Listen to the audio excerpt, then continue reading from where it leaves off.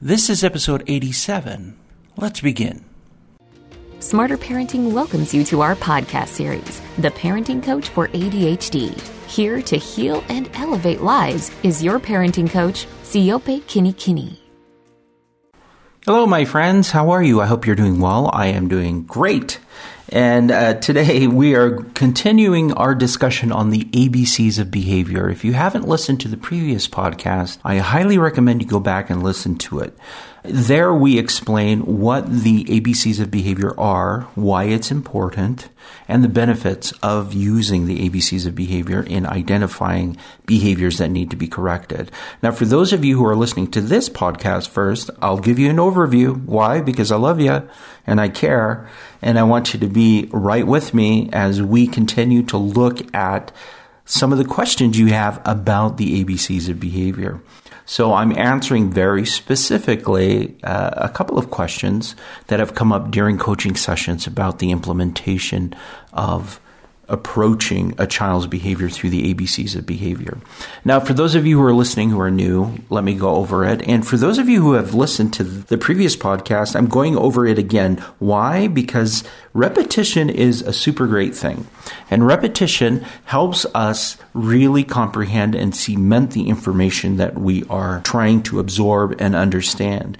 So you will benefit from hearing it again. In fact, I benefit from talking about it again. Now, the ABCs of behavior are a way that we can look at the big picture of what's happening with your child. Now, A, B, and C obviously are the first three letters of the alphabet, but each of these letters stand for something in this approach. A stands for antecedent, B stands for the behavior, and C stands for the consequence. So when a parent steps back and they notice a behavior of a child, the ABCs of behavior help them look at what was going on before the behavior happened. What are the antecedents to that behavior? They could be anything, really. And then they look at the behavior itself, and then what are the consequences to that behavior? Do the consequences reinforce the child behaving the same way in the future or changing the behavior in the future? Okay. So again, a lot of parents approach behavioral issues by just focusing in on the behavior, laser focused on just behavior. That would be a huge mistake. Take a step back, use the ABCs of behavior. What happened before this behavior? Now, for younger children, it's usually a short time before. What happened 5 minutes before the behavior? What happened 10 minutes before the behavior? For older children, you can expand what the antecedent could be to days even. What happened yesterday that caused this behavior today? But you want to keep in mind that something is occurring before this all happens and the behavior manifests. And then you can focus on what you can do. Now, if you can determine what the antecedents are, if you can determine what are the things that are happening before this behavior occurs, then you can start to address it and fix it before it even escalates to the behavior point. Can you see how beautiful this is? Because you are given the opportunity to address negative behaviors in a more positive way by having a larger framework to work in and a larger time span to work in. Super, super great. Now, the ABCs of behavior also work for positive behaviors. What are the antecedents to positive behaviors? What are the good things that are occurring if my child behaves in a positive way? And then what are the consequences that we can implement in order to help them repeat that behavior? Now, in this step, as we're talking about the ABCs of behavior, consequences could be positive or negative. What is the result? That's what we're looking for. What are the results of the behavior that will continue to increase positive behavior or decrease the negative behavior? So that, in a nutshell, are the ABCs of behavior: antecedent, behavior, and consequence. Now, the question that I'm going to answer today stems from a coaching session I had yesterday when we were discussing the ABCs of behavior. So while I was talking to this parent about the ABCs of behavior, the parent was unable to determine what the antecedent is. And the question came up, what if the behavior just occurs randomly? Like, I have no idea why the child just explodes, but the child explodes all of a sudden, and I don't know what to do. I have no idea how to proceed. it just is really out of nowhere. Like nothing is happening beforehand, and then boom, behavior, and I have to deal with that behavior. I talked to this parent about some very specific things, but I also flipped the script. So while we're discussing some of the things that parents should consider in understanding this kind of explosive behavior that sometimes occurs with very little clues for antecedents, I'm also going to discuss flipping the script and using the ABCs of behavior on yourself as a parent. I'm super excited about this. I don't know if you can tell, but I am. So one of the things that I wanted the parent to look at as we are looking at these behaviors occurring, the negative behaviors, explosive behaviors that are happening, is we have to also anticipate everything that's happening in the child in the antecedent. So with this parent, I said, okay, well, if you cannot determine what the antecedent is, like it's not apparent to you, let's explore even wider and talk about some deeper things that are happening in the home and with your child. And she was completely open to that.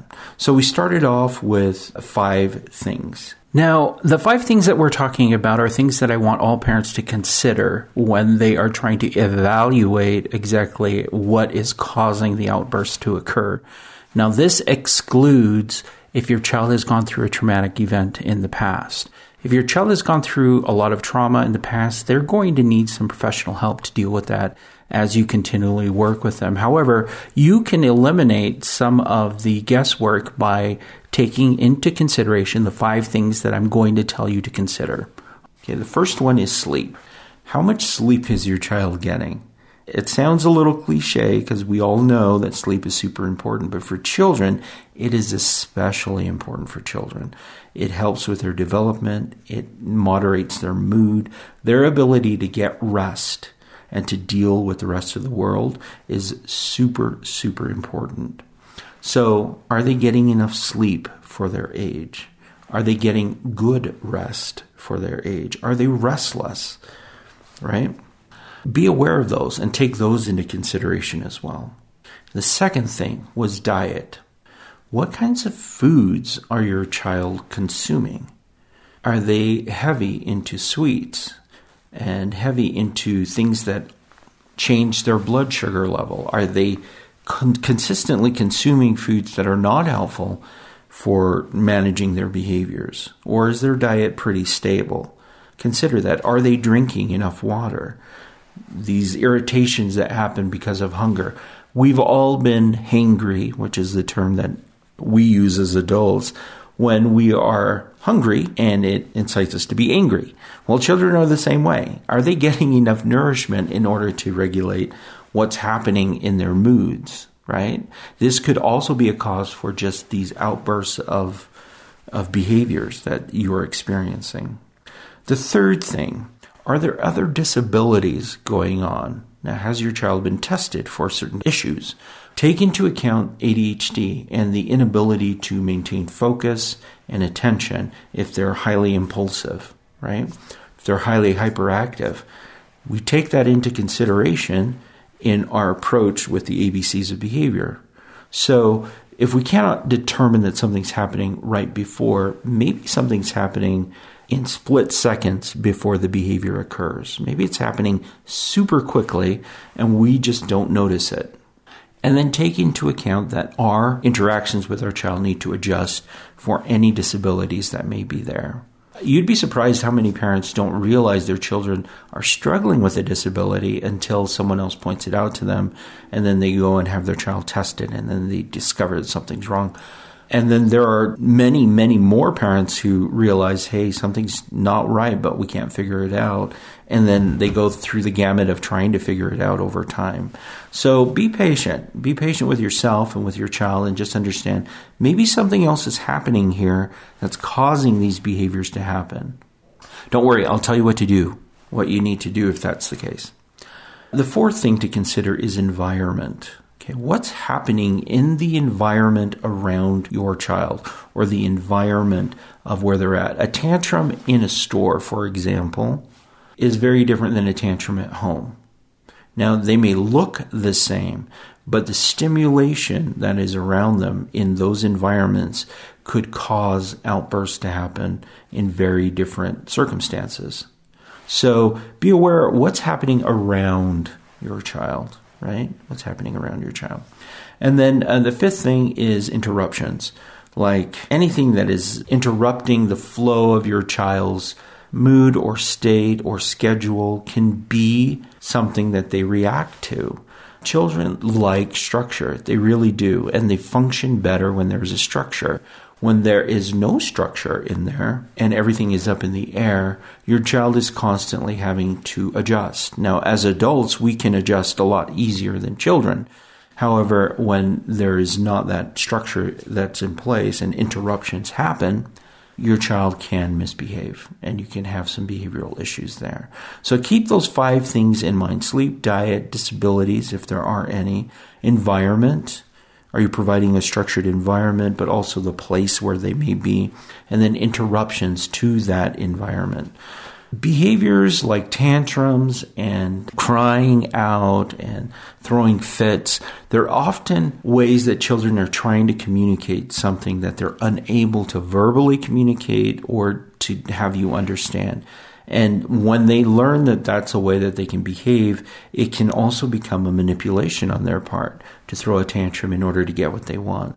So just understand a tantrum is another way for a child to communicate with you that something is not going the way that they expect or want. And we want to teach to that to say, hey, tantrums, that's not the way to go. We do not want to focus on you having a tantrum. In order to communicate that, you need some adjustments or you need some consideration for certain things. So be super, super aware of that. All right. And then if you cannot determine what the antecedent is, if it becomes super difficult, keep in mind those 5 things. Are they getting enough sleep? Are they on an appropriate diet? Is diet making things more difficult for them? Disabilities that they may already have or challenges that they may have? Environment, what's happening in the environment around them at the time? And also the environment that you set up in structure for them. And then interruptions. Anything that's disruptive to their flow and their life is going to cause some discomfort and may manifest in outbursts of behavior. Great. Consider those things. So we considered that in our conversation. And as we were working through discovering what it was, we did notice that sleep and diet were issues. The child does have ADHD. And then we talked about structure in the home. So there were certain things that the parent could implement in order to help shape the child's behavior to be more positive, so the tantrum behaviors just didn't pop out of nowhere, according to this parent. The last part of us discussing this was focused on flipping the ABCs instead of focusing it on the child, is to focus it in on the parent and their reaction to behaviors. So what are the antecedents to addressing a behavioral issue with a child? What is the behavior the parent is going to implement to address that negative behavior from a child? And then what is the resulting consequence of that? Is the behavior the parent exhibiting going to fix the problem or exacerbate the problem? Once we were able to turn the mirror and actually look at it as a parent and apply the ABCs to the way a parent approaches negative behaviors or any behaviors from their children, it caused this parent to actually be more aware of their state of mind and where they're at. And in the meantime, we were able to go through the response that the parent has to the tantrum behavior, which is highly frustrated and really in their face and trying to get them to change and fix things. We were able to also ask the questions of the 5 things that the parent has to consider in their approach to the behavior for the child. Is the parent getting enough sleep? Is the parent's diet supportive of a healthy lifestyle that would help them regulate their mood? Are they hungry? Are they hangry? Any disabilities that the parent may have or challenges that the parent may be struggling with? The environment, what's happening around at the time that the negative behaviors are happening, and then interruptions to their daily life. How does the behavior interrupt their life as a parent? I cannot tell you how deep this conversation went, because it went super deep, y'all. It went very, very deep. As we started to look at the parent and start to ask these questions, it's one thing to project this out to your child and try and fix the behavior, right? It's another thing to turn the mirror and project it on yourself and then do some real work, some inner work into your own parenting style and skills. While we discussed this, we discovered that there were areas that needed to be fixed as well. And kudos to this parent for being able to take in that feedback and really do the work inwardly in order to help their child. Parenting is as much about the child as it is about the parent, right? There's a lot of work that goes into a child, but there's a lot of work required by the parent in order for that to happen. And getting a parent to recognize in what areas they can improve can be a difficult thing to do. Turning that mirror and looking at the truth can be a hard thing. But I have to congratulate this parent on being able to flip that. And what we noticed during this discussion was that there was give and take. There were things that the child needed to fix, absolutely.